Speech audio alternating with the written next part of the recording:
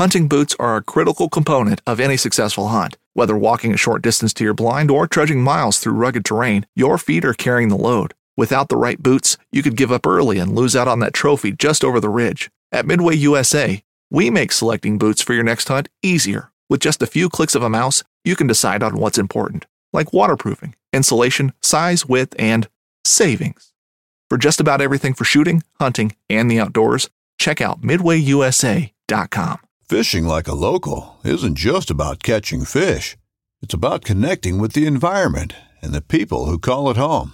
It's about hearing the stories and traditions that have been passed down for generations and sharing unforgettable moments with the people you meet along the way. Fishing like a local is having an experience that stays with you forever. And with Fishing Booker, you can experience it too, no matter where you are. Discover your next adventure on Fishing Booker.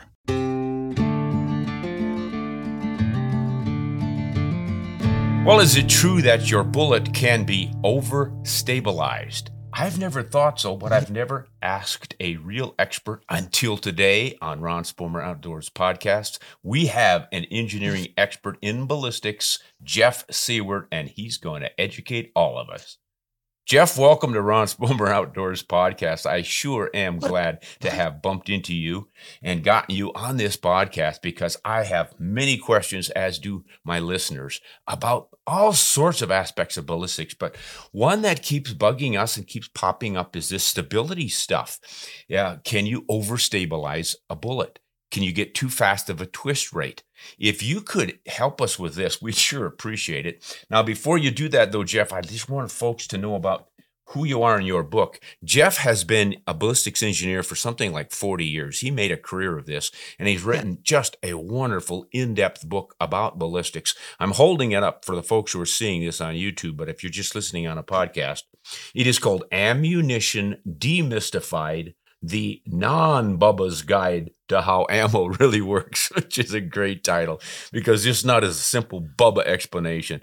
He gets into all the engineering details, but man, is it fascinating. And as you can see, it's a pretty substantial book too, running into about 400 and some pages. So Jeff Siewert's name is spelled Siewert. And with that introduction, Jeff, I am going to turn it over to you and have you explain to us about this stabilization business with bullets. Thank you very much, Ron. It's a pleasure to speak with you today. In terms of gyroscopic stability, it's, you might say, almost impossible to provide too much spin to the projectile. There are downsides to too much spin, larger group sizes being one of them. But kind of past there, not until you get out to very long ranges where other dynamic stability issues might come into play is should you really worry about. So now, for could you hang on for a second? Majority of us, sure. Jeff, you mentioned gyroscopic stability and dynamic stability. I think we probably need to call for a definition of terms on both of these. Okay, so gyroscopic stability is, do you have enough spin to keep the pointing nose of the bullet forward? Okay. And that's usually pretty easy to provide. Dynamic stability is a matter of when you launch the projectile, it's got a little bit of wobble to it. Almost all of them do. There's a little bit of heresy there. Dynamic stability means that if you have some wobble, the wobble will decrease as the bullet traverses its trajectory, goes downrange. Oh, so initially your bullet's got a bit of a wobble. Now that's point of the bullet. It's not the entire bullet leaving the flight path, but just the front sort of spinning around or yawing. Yeah, you can think of it as like a child's top. When you first release it, it's got a little bit of a wobble and then it goes to sleep. Well, a bullet does essentially the same thing. Okay. So once that the magnitude of the wobble and the direction of the wobble causes flight path disturbances that lead to making the bullets go through more than one hole. So it's really that wobble that causes your groups to be larger than you'd like. Oh, okay. So the wobble now is going to decrease, like your top. You've got it spinning really fast coming out of the barrel. That continues to spin that rapidly. It's going to deteriorate, though, a bit downrange because of friction, correct? The wobble will go away, and that's just due to what we would call dynamic damping. As long as the balance between two aerodynamic moments is in the right direction, that wobble will decrease. It'll get smaller as the bullet goes down range. Now, at very, very long ranges, once the bullets drop to subsonic velocities, that wobble can open up a little bit, but kind of a 3-degree, 4-degree, what we would call a limit cycle is pretty typical for most bullets, whether it's small cal, medium cal, large cal. So how does this translate to your average deer and elk hunter? I mean, do we need to be worried about specifying a specific twist rate in our rifle so that we get the right gyroscopic stability and the right dynamic stability? The gyroscopic stability, typically we don't have to worry about at all. The gun makers have kind of figured that out for us. As long as you're not trying to push too long a bullet through too slow a twist, you should be in good shape. Trying to launch, say, a 75 grain 22 caliber bullet in a 1 in 12 twist is going to be trouble. It's just the bullet's too long. Yeah. Now, I think most of us understand that, and we're getting good information from the bullet makers who put on their boxes for hand loaders, this bullet is going to need a 1 in 8 twist rate to stabilize in most cartridges. Yep. So that's what you sort of base it on. All right. So that makes sense. Now, what about this too much twist initially? You said earlier that there's really not a problem with it. Some guys will say, well, you can spin a fragile bullet, a varmint bullet, apart because the jacket is so thin and the lead core splatters out like fudge off of a mixer. Does that make sense? Yeah, my folks in the industry tell me that once the bullet RPMs get up above about 300,000 RPM, you have the potential to cause the jacket to part ways and leave the lead basically like toothpaste on the wall. Yeah. Well, how many bullets are spinning at 300 revolutions per minute? Yeah, not very many. Not very many. So, and of course, the problem goes away with monolithic bullets. So, yeah, right. Okay, so but what about an inaccuracy component then? If it's spinning too fast, does that mean you mentioned something about maybe you won't get your greatest accuracy with the shorter bullets spinning too quickly? Not so much shorter bullets. Bullets that are, quote, overstabilized, you could probably shoot smaller groups if you back off on the twist. So if you buy a rifle and you have a specific twist rate, you're kind of well served to shoot the bullets that are recommended for that rifle.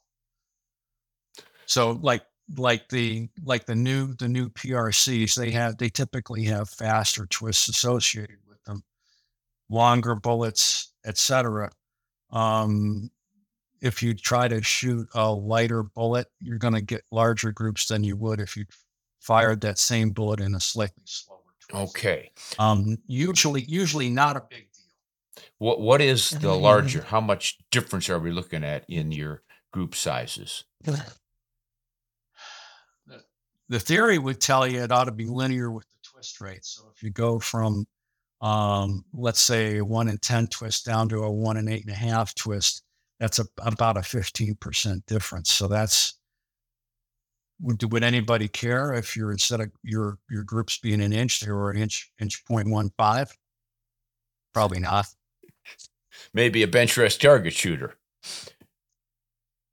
A bench rest guy would care, but most of us hunters would say, "Yeah, good enough. Let's move on."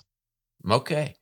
Well, I mean, to me, that answers this question of overstabilization. I just think you don't need to worry about overstabilizing. If you buy a rifle with a 1 7.5 twist for these really long bullets, and then you decide you want to shoot a more traditional, lighter weight, shorter length bullet, it's not going to screw you up. It's essentially going to work. You might not get the. Go ahead. We need to make the caveat that this is, of course, for folks who are hunting, not guys who are doing bench rest. If you're doing bench rest, you want everything right on the edge. Sure, that makes sense. Okay, now the dynamic stability, I think I need a little bit more information on that. That is referencing the bullet going through the subsonic transition range. So your bullet is flying faster than about 1,000 feet per second. When it breaks underneath that, there's a transition, and then you've got some issues with stability. Yes, there's a thing that the engineers call a Magnus moment, that the Magnus force center of pressure can move quite rapidly with angle of attack, with changes in angle of attack at the subsonic Mach numbers, and that causes dynamic stability troubles. Oh, and now I'm going to have to interrupt again, Jeff, for another definition of terms. Moment. When I think of a moment, I think of in the moment. The 1911 is one of the most iconic firearms in history. Designed by John Browning, the 1911 was the standard issue sidearm of the U.S. military from 1911 to 1985. While Colt produced the original, almost every major firearm company has produced its own version. It's wildly revered for its reliability, crisp trigger, and is still a favorite for all types of shooters. Whether you're looking to buy or build a 1911 and just about everything for guns, log on to midwayusa.com. Knives, machetes, saws, and shears, multi-tools, shovels, swords, axes, spears, hatchets, and tomahawks. If it cuts, snips, slices, or chops, Midway USA has it. Find great gift ideas in our huge selection of pocket knives and other everyday carry folding knives. Make a statement or create a family legacy with one of our top-of-the-line hunting knives. We've got a great selection of manual and electric sharpeners, too. For just about everything for the outdoors, check out midwayusa.com. We are talking right now in the moment. It doesn't sound like your moment is the same moment as mine, and your angle of attack, I think, might need a little explanation too. Yes. So if this is my bullet, okay, this is the center of gravity where I'm pinching it. But right in the middle of the case. The moment acts either forward of the center of gravity or aft of it. Well, then what is your definition of moment? It's the force times the distance from the projectile center of gravity. So in engineering terms, a moment is a force. It's a torque. It's a torque. All right. It's a torque. So now I think I'm getting closer to understanding. So you may continue for us dumb kids in the back of the room. Okay. So what happens is that Magnus moment, the Magnus force center pressure moves to the back end of the bullet, and it causes the bullet to be dynamically unstable. So that means the bullet flies with a little bit of a persistent wobble. Mm-hmm. And what one bullet does, the next one will do to, kind of a very small difference. Say the average limit cycle dynamic instability is on the order of 3 degrees. Well, all of them will do that to plus or minus a couple tenths of a degree. Mm-hmm. So it's not, from an accuracy or group size standpoint, it's not a whole lot to worry about. Okay. And every bullet that drops to the subsonic velocity regime will experience that dynamic instability. Mm-hmm. And it's one of the real problems with the things like the 300 blackout, where you launch the thing subsonically. Mm-hmm. It's kind of you can't avoid the problem. Mm. So the wobble is happening again at the point of the bullet, not at the base. The center of gravity is sort of in the middle of the bullet, but a little shifted behind, especially if you have a long secant ogive. You have less weight in the front of the bullet. So the heavier weight at the back of the bullet wants to kind of make it tumble. It wants to go first. Is that correct? Yes, and the spin prevents that. Yeah. That's really the gyroscopic stability part. Yeah. The dynamic stability part involves other aerodynamic forces and moments. Okay. Well, it seems to me that most shooters, hunters, see an oblong hole in the paper and they freak out. This bullet is not being stabilized. Do I need a faster twist barrel? What's going on? Is it possible to get less than a perfect circle in a target?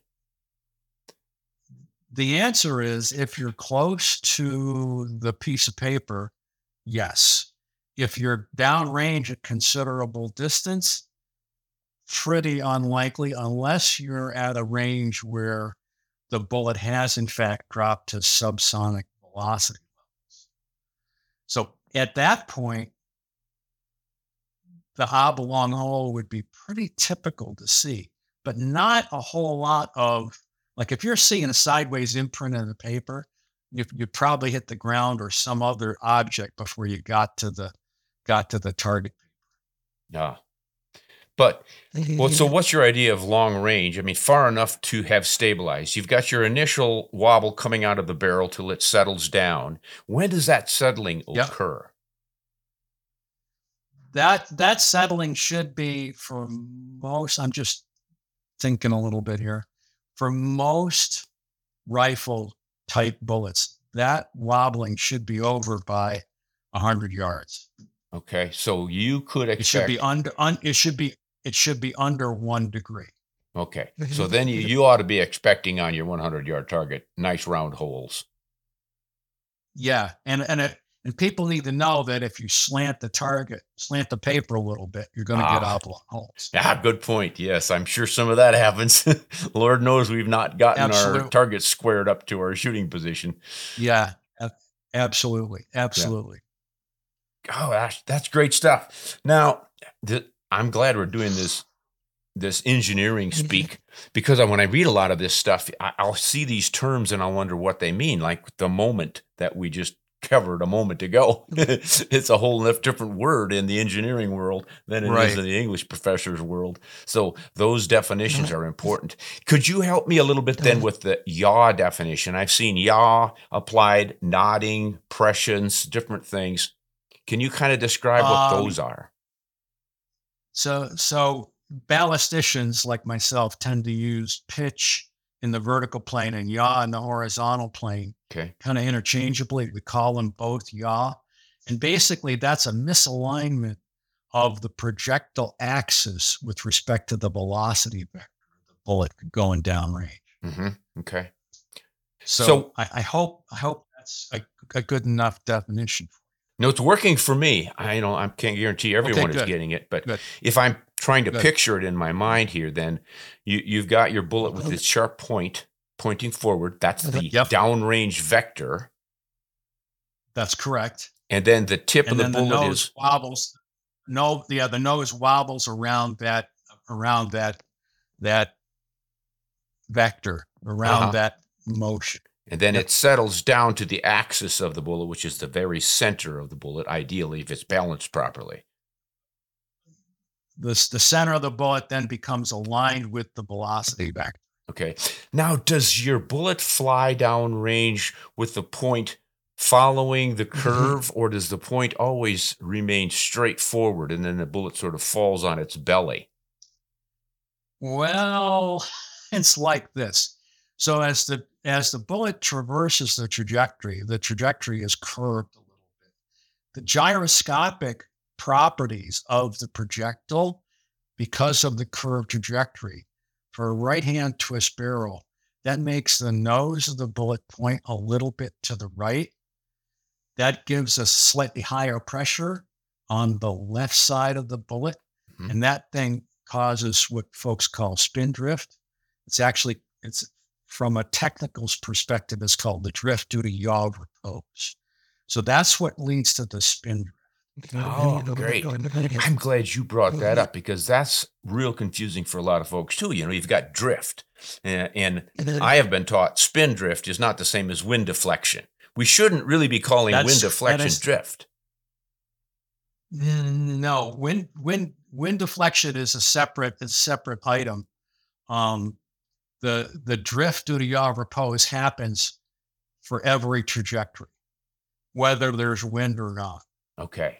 So you've got a right twist barrel, throws the bullet out. It's rotating rapidly, gyroscopic stable to the right. And it drifts, wind or no wind, it's going to continue to drift to the right because of this yaw you were talking about. Because of the spin rate and the gyroscopic properties. That's correct. Interesting. Great. Now what happens when wind comes into play?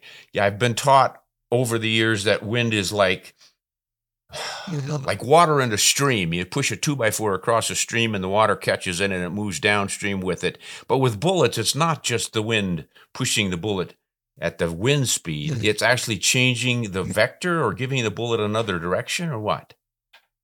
The actual wind deflection that you see is proportional to the wind component perpendicular to the projectile line of flight multiplied by a thing known as lag time. And that's the difference in time of flight between the time of flight in air minus the time of flight in a vacuum. In a vacuum? Okay. So if you had in a vacuum, yes. Okay. So if you had no air, the time of flight in the vacuum and the time of flight would be the same, and there'd be no wind drift. Okay. So if you're able to, for instance, put a little rocket motor on the back of the bullet and exhaust enough gas to cancel the drag on the bullet, there would be no wind drift. Oh, this is very, very, very, very tough to do. Very tough to do because this has got my head spinning a little bit. Okay, so obviously you shoot a bullet into the air and it slows down because of drag. Air drags the bullet and slows it down, and that's why you've got time for the wind to drift it. And if you had a vacuum, there's no drag on the bullet. If you started at 3,000 feet per second, by golly, you're going to land at 3,000 feet per second. That's correct. That's correct. There's also a thing that operates on the bullet known as initialization jump. And it's we call the right-hand rule. If this is your velocity vector and this is the wind, the jump is in the vertical direction. So if you're shooting in a crosswind and the crosswind is blowing from right to left, okay, you're going to get the bullet axis is going to snap up as it leaves the barrel of the rifle. And that's going to cause the bullet to jump vertically as a result. How much jump? Depends on the bullet, depends on the spin rate, depends on the wind. I mean, there's naturally there are a lot of things in there. So there are a few ballistic calculators that take that into account and account for it correctly. But only one that I know of off the top of my head. Which one is it? Hornady-Sverdov. That's what I thought was going to be Hornady-Sverdov. Yeah, that's really a more advanced than most that you find. So it's worth looking into, guys. Now, how much are we looking at, though? If your bullet leaves the barrel, it's got that little initial jump from that crosswind. Are we talking inches down range or fractions of a tenth of an inch? Yeah, so that jump is an angle. And so if it's, let's just pick some numbers. If it's an inch at 100 yards, it's going to be 10 inches at 1,000. Okay, sure, that makes sense. Okay, so yeah, that's it's if you're the bench rest guy, you have to worry about that stuff. If you're the hunter and you're trying to take game at extended distances, that jump might put you outside the vitals. Wow. So just saying. Yeah, well, and that's an important thing to say because there's a lot of guys who just say, well, look, my rifle is dead nuts accurate.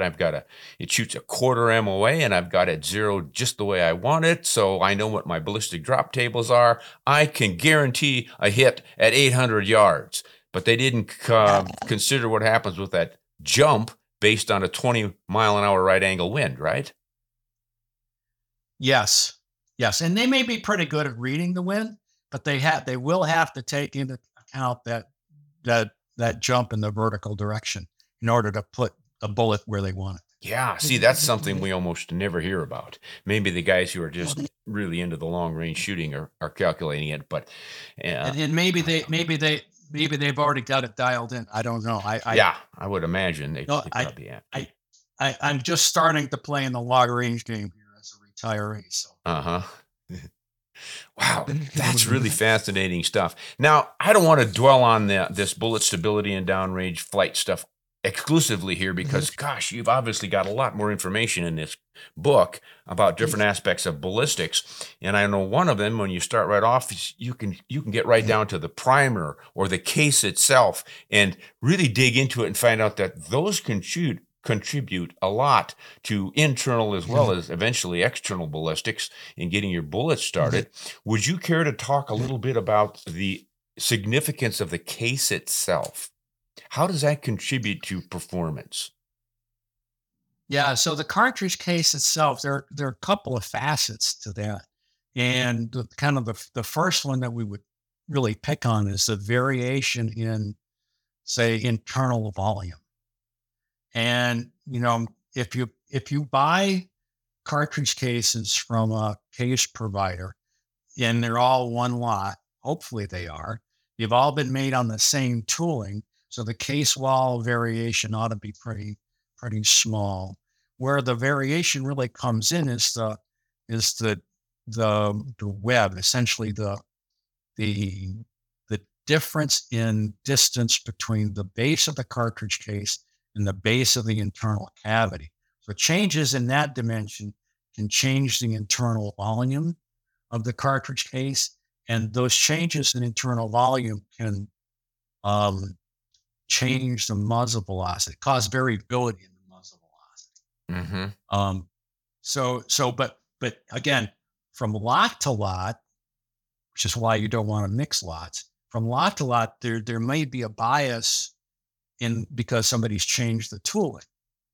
So my experience is for a given lot of cartridge cases, the variation in internal volume is on the order of about 0.3% ballpark, which if you make the number kind of by itself, that might be responsible for somewhere in the neighborhood of between 4 and about 8 feet per second by itself. Now that's a standard deviation. That's a variation that would be typical. Yeah, it sounds like that's not something that a hunter needs to worry about, but we have always been taught as handloaders to use the same brand of ammunition, at least. If you can't get the same lot, don't go mixing your Federals and Remingtons and Winchesters and Nosler brass. And that's a really good point, because you really don't know what the brand A versus brand B tooling looks like, and so there's likely to be a big difference in internal volume when you switch brands. Within brands, okay, the line's been running for a while, the tools have got some wear on them, it's time to swap them out, and where you're going to see the big difference is from one set of tooling to the next set. That's where you're going to see the big difference. And that's where the manufacturer will specify a lot run made with the same tooling all the way across. Absolutely. They're for the military, they're aligning rules. I don't know. I have no idea what the commercial guys follow for practice. Yeah. Yes. Well, what about this idea of weighing your cases so that you get roughly the same internal volume? Is that worth the effort? I have done that, and the work that I did showed that there was very poor correlation between cartridge case weight and internal volume. It didn't really pan out. It didn't really pan out. It was a nice idea, and there, let me just say that probably on large samples of cartridge cases, there's some correlation there, but on the couple of hundred that you're going to get for, you buy a couple of bags of brass, you're probably. Midway USA brand product designers have one straightforward goal: develop high-quality, technically sound products and deliver them to customers at reasonable prices. If you are immersed in the shooting sports industry and pay close attention to every single detail, you know our products are built right and stand up to everyday use. Who has shooting mats and range bag systems to hunting clothing and just about everything for the outdoors? Log on and shop 24/7 with super fast shipping. MidwayUSA.com. This upcoming concert season will be all about the boots, and Tecovas is your stop for the best in Western style. Tecovas has seasonal and limited edition offerings this spring and summer, including men's and women's boots, apparel, hats, bags, and more.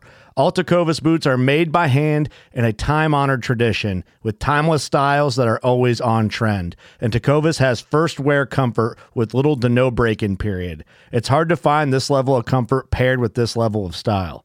Stop by your local Tecovas store, have a complimentary drink or two, that's WCB style, and shop new styles. The smell of fresh leather and friendly staff are at your service. Many stores even have leather custom branding to make your boots truly personalized. And with regular live music and events, there's no in-store experience like it. If you can't make it into a store, just visit tecovas.com. That's TECOVAS.com. They offer free shipping on all boots, as well as free returns and exchanges, and ship right to your door. Go to tecovas.com and find your new favorite pair of boots today. Not going to see very good correlation. Okay. Jeff, I've got a question about the cartridge material itself. You know, people say, can I use nickel-coated cases? Can I use aluminum cases, steel? There's just all sorts of options out there. How significant are those? I think it depends on what it is you're concerned about. For instance, if, you know, the gun designers worry about 4 or 5 different things when it comes to ammunition, firearm interface. They worry about what's the peak bolt load.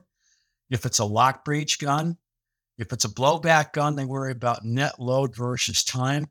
We'll talk about that in a minute. They worry about the residual load at the start of unlock. How hard is the case pushing against the breech? They worry about the load when it comes to extract. Do you have enough energy to pull the thing out? The cases, different case materials behave differently. And, you know, over the years, I've looked at brass cartridge cases, aluminum cartridge cases, steel cartridge cases, composite polymer in other materials. Mm-hmm. So I've looked at a kind of a wide range of things over the years. And if I had to pick one that was particularly good for my firearm, I'd pick aluminum probably. Brass is another good option. Brass has been used forever for, you know, a lot of good reasons. It's reliable. It's robust. The only drawback to brass is you can get a thing known as stress corrosion cracking in brass. If you have residual stresses in the brass case that are too high, the nitrogen atmosphere inside the cartridge case from propellant off-gassing can cause splits in the cartridge case, and the splits can run partway through the case wall, and then when you fire it, it splits the rest of the way. Anytime you've seen a cartridge case with a longitudinal split in it, that longitudinal split's due to stress corrosion cracking. Yeah, I've seen it a few times, but I had no idea why it would happen. Yeah, and it's covered in the book. It's covered in the book. Stress corrosion cracking has been around or been known of for a lot of years, and it's just one of the it's one of the downsides with brass. You know, high weight. It's one of the reasons the military is trying to get away from it. So, and it seems to me that's a difficult thing to spot, since it sounds like it's internal. The cracking starts inside the case. Yeah, exactly. You won't be able to know there's a problem until after you've fired the case. Wow. But the good news is, generally speaking, when those splits occur, they occur kind of mid of the case body main taper and forward. Mm-hmm. And usually those don't vent to the atmosphere, and they don't cause they don't cause any gas wash. They usually don't harm the firearm at all. Yeah. Yeah. The times I've experienced it, it was a surprise when you brought the case out. What's this? Because we didn't hear anything goofy. It didn't see any kickback of gases or anything. So it was safe. Right. Yeah. So is there kind of a standard for hand loaders? Like if you've loaded a case to, let's say, a full house load, pretty high pressure, and safe levels, but still it's not a light load. Can you get 5, 8, 10, 12 loadings before you need to be concerned about this potential cracking? Or should you just go until you see the crack and throw it away? Well, you might see other cracks beforehand. So cartridge cases, particularly metallic, we're going to focus on metallic cartridge cases for the moment. When the pressure comes up in those cartridge cases, they contact the wall, and there's load transfer that happens between the case wall and the chamber in friction through that interface. And that contact pressure can relieve pretty close to about half of the aft thrust that would normally be applied to the bolt. So if you lubricate your cartridge cases, you're gonna have a big increase in aft thrust as a result of that. So that's why if you're a reloader, you need to get your cartridge cases kind of scrupulously cleaned. You won't break it on the next shot, but you don't want to feed your rifle a steady diet of that. Right. That's putting pressure on your locking lugs and your bolt face and locking lugs. And the receiver, if that's what or lock extension, depending on how the rifle's set up. Sure. And as you were alluding to earlier, and an auto loading rifle where you've got gas pressure coming and driving the mechanism, you really need to be concerned about how much pressure total is involved in all of this for the timing, so you're not coming back too quickly or not fast enough to cycle the action reliably. And anything else to be concerned about there? The pressure at the gas port is really what drives the timing, and that's kind of more a function of what bullet weight, what propellant, and the location of the gas port. So there's probably an optimum location for the gas port. I mean, every time the bullet goes by, you bleed a little bit of gas into a little reservoir up, closer to the muzzle. Well, your normal shot-to-shot variation in pressure means that unless you put the port at exactly the right location, there's going to be variation in pressure bled into that little reservoir. Sure. The optimum spot for that is just about where the propellant burns out. Where does the propellant burn out? Well, that changes based on the bullet weight and the powder that you use, along with a couple other things like the internal volume of the cartridge. So, I guess what I'm driving at is, if you put a gas port in a specific location for 30-06, you're going to have a different optimum location for a 308. Mm-hmm. Now, if you and the gun makers don't like to change stuff, so. Yeah, right. Well, if you buy, say, an auto-loading 30-06 and you've got the hole in wherever they put it, you don't have any option there, and it's been optimized for 150 grain, and you decide you want to shoot a 220 grain, and you're going to be using a slower burning powder, is that going to get you in trouble? Or can that rifle handle it? I don't think it's going to get you into trouble. Not anytime soon, anyway. So there's a bit of tolerance involved in that. Yeah, there's going to be likely with a 220 grain bullet, I'm just thinking here a little bit. You're probably going to see somewhat lower pressures at the port than you would with a lighter bullet. And you may see more variability. I haven't made the numbers on that, so I can't really speak to that. But it doesn't sound like it's anything that your average hunter needs to worry about with his auto-loading rifle. Just be aware that if you see variability in how, let's just say, vigorously the action cycles, that may be the cause. Yeah, because I know guys who shoot the Garand World War II military rifle 30-06 are concerned about using high pressure loads because it can bend the rod or something. Does that sound like something you're familiar with? Yeah. So well, for a couple of reasons, I think that's not a big factor. The first of which is the port on the Garand is almost at the muzzle of the gun. Huh? And so, the pressures are about as low as they could be at that location. So I don't, it would be a M1A kind of rifle that would really make me worry, where the port's closer to the chamber. This is an interesting aspect of all of these things. We can get into the fine details, and they're wonderfully fun to know.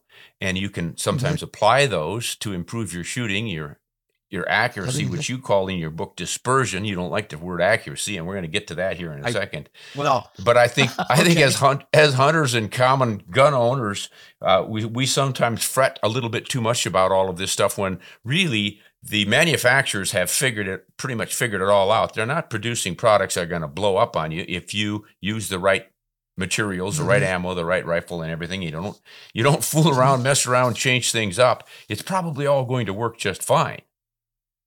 And generally, that is correct. And generally, it's just when Bubba decides he's good. Yeah. So,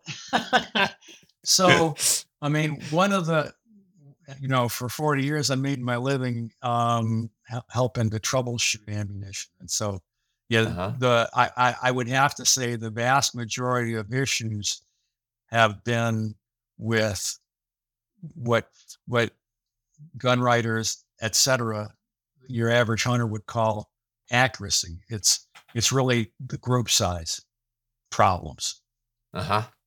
So, So for me, accuracy is how close is your average point of impact relative to your aim point. It's not group size. Group size is a different thing. We call that dispersion. Dispersion. Yep. So from your aim point where you want your bullet to land, dead center, there's a dispersion to the left, to the right, up and down, and then the diameter of that is your group size. And we can talk about what the metrics ought to be too. I mean, lots of folks use extreme spread. I am not a fan of extreme spread for a lot of reasons. Care to elaborate? Well, yeah. So extreme spread is extreme. Okay.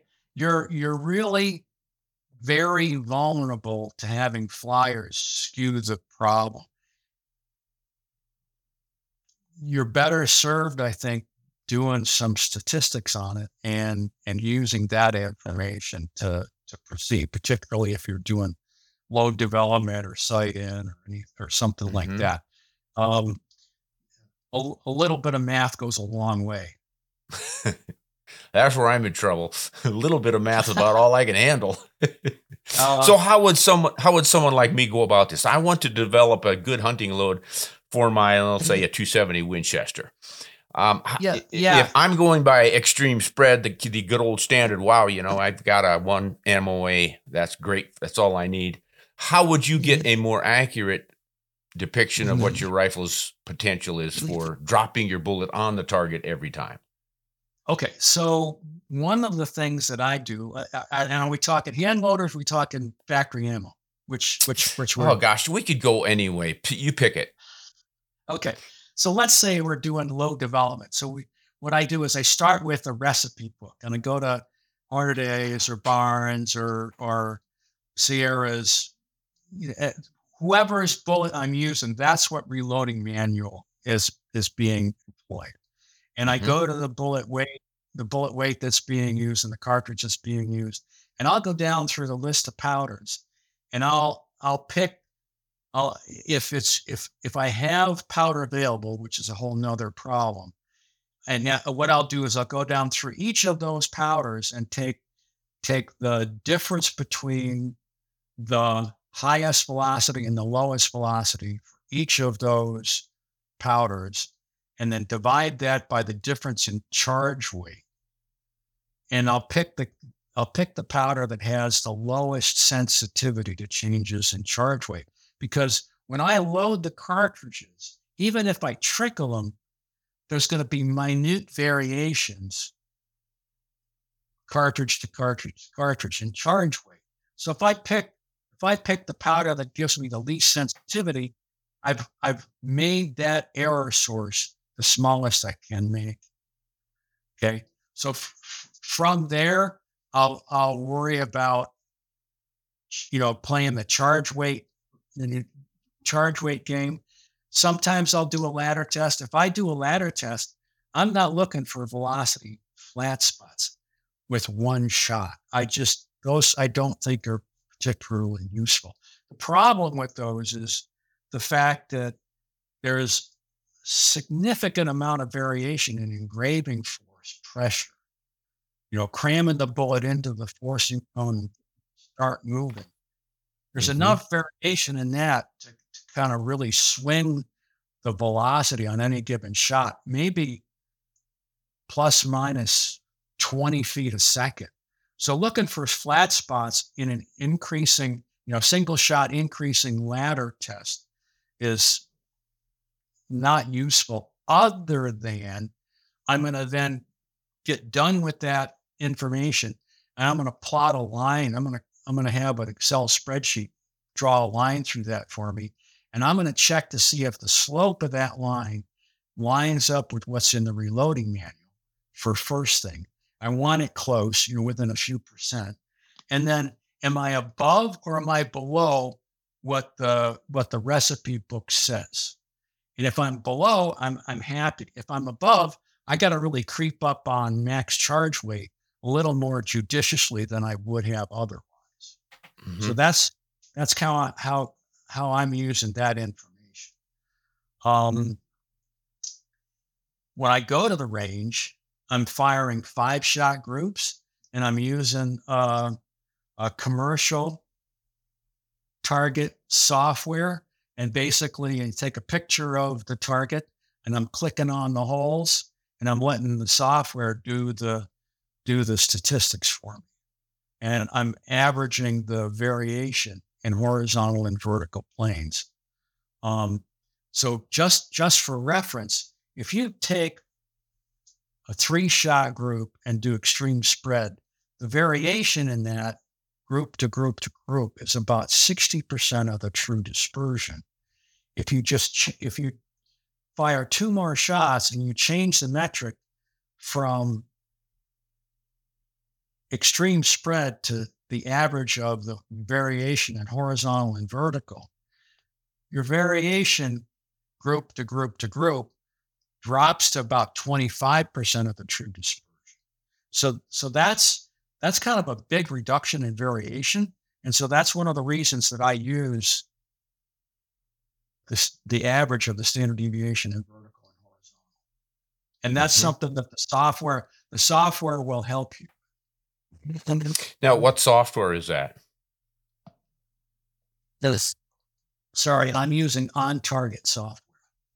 Mm-hmm. That's the brand name, and I've been pretty happy. Yeah. Do you think for your average hunter who's looking or is satisfied with a 1 MOA rifle, he's measuring his group size, it generally drops 3 in a row inside of a minute of angle. He rarely shoots at any deer more than 3 times anyway. He's consistent on his first shot out of a cold barrel, and it's pretty much to the same point out of a warm barrel. So he's happy. Is it worth his trouble to do your approach to this precision in his rifle? Okay, so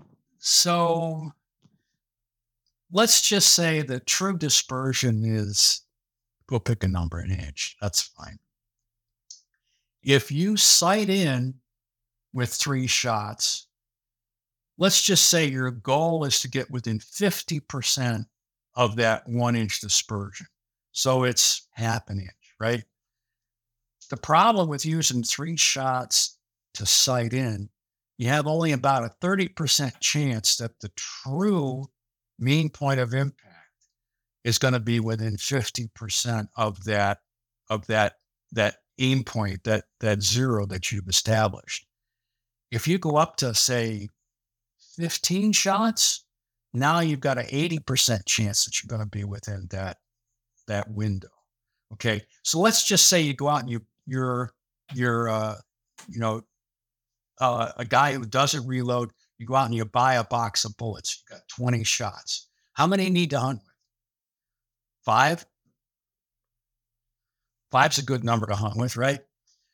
You'd be much better served, I think, if you took 3 5-shot groups and then averaged those impacts and zeroed the rifle there, rather than fire 3 shots, move the crosshairs, and then go hunt with that. You might get unpleasantly surprised at. Join Captain Justin Leake and Meredith McCord for the best fishing action along Panama City Beach. Tune in to Chasing the Sun every Sunday at 9:30 a.m. Eastern on Waypoint TV. That's awesome. Don't miss Thursdays with Saltwater Experience, brought to you by Golden Boat Lifts, every Thursday night from 7 to 10 p.m. Eastern on Waypoint TV, the destination for outdoor entertainment.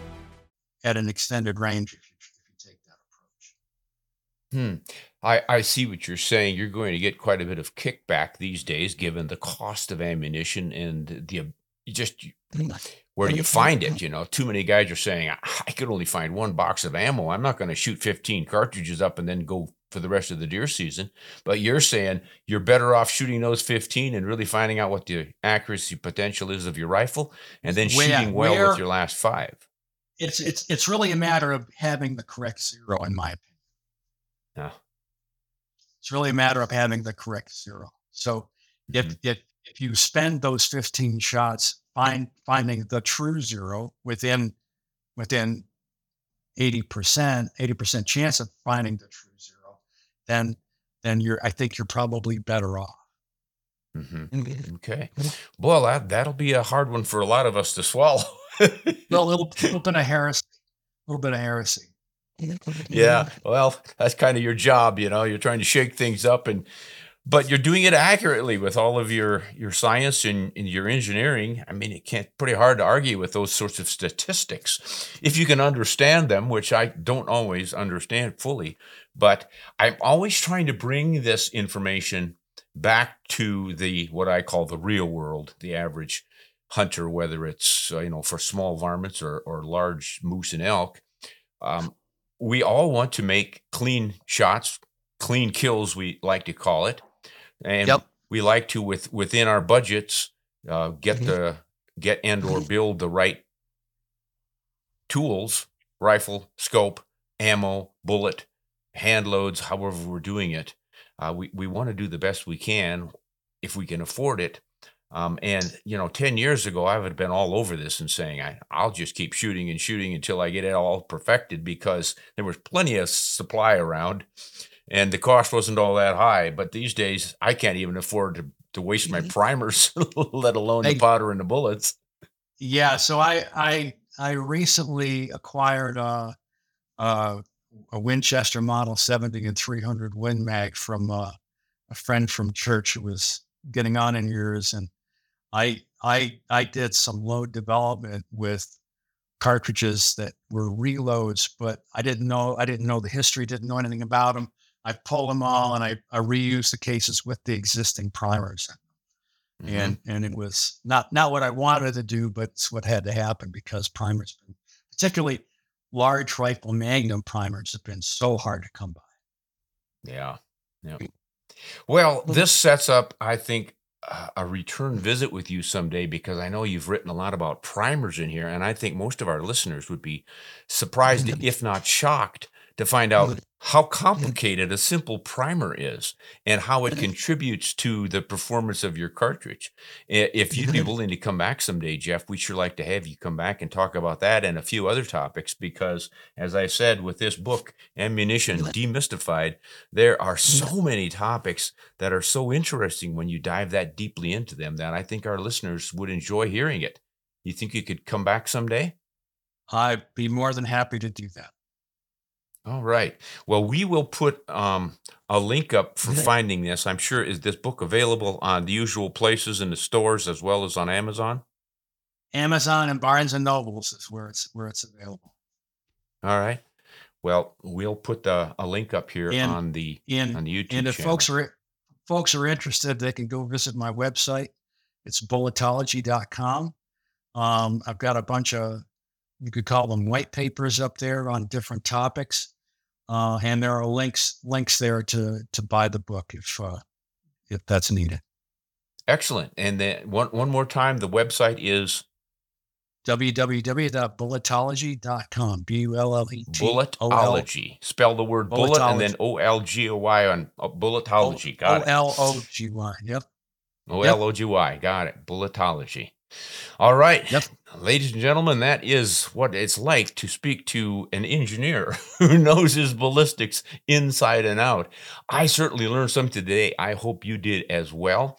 And we will grab Jeff the next opportunity we get and dive into some more of this stuff. Write in and let us know if this made sense to you and if you've enjoyed it and want to hear more. And we'll try to schedule Jeff for another episode of Ron Spomer Outdoors Podcasts. In the meantime, happy and successful hunting to you, Jeff, and to all of our listeners. Keep those comments coming in and let us know what you think. Until next time, this is Ron Spomer. Hunt honest and shoot straight.